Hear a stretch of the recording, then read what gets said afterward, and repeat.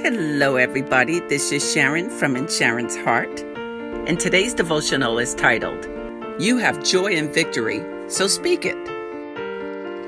Do you know you have joy and victory? Yes, it's in you, and it doesn't matter what is coming at you either. So continue to believe you already have the joy, and you already have the victory. Speak it over your life, often and as much as possible, because it makes a difference. Speak life over your life. Psalm 3 was one of the many prayers David said to the Lord when it seemed all was lost, when those who were closest to him were trying to defeat him. But God, oh God, was there when no one else was.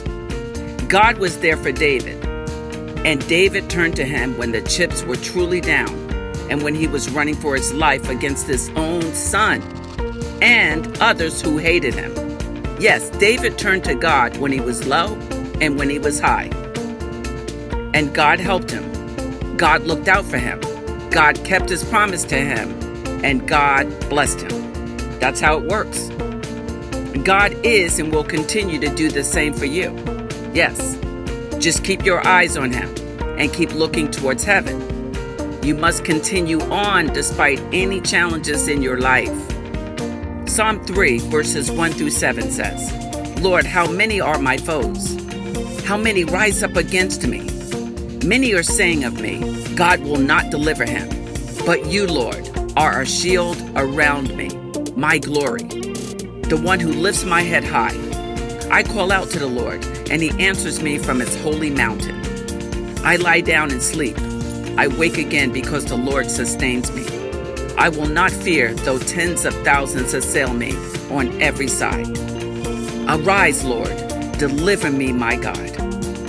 That's Psalm 3, verses 1 through 7. Can you picture the turmoil David was in? And can you tell who he turned to? Exactly. He turned to the Lord, and the Lord got him out of all the trouble and the danger around him. David already had the joy, and he already had the victory. That's right, and he spoke it continuously.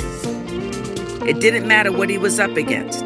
He never took his eyes off of God. You have the joy and victory too.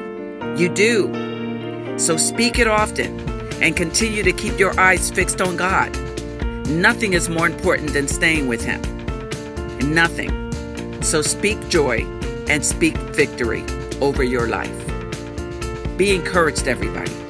Be encouraged in the Lord.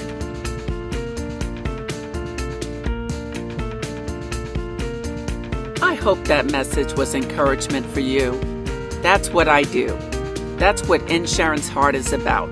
Sending inspiration from my heart to your heart. If you want to see what else is happening within Sharon's Heart, hop on over to my website, insharonsheart.com. There you will see my courses, and you can sign up for my free webinar at any time, as well as follow me on social media. Just look for In Sharon's Heart. Continue to be encouraged and take care of yourself.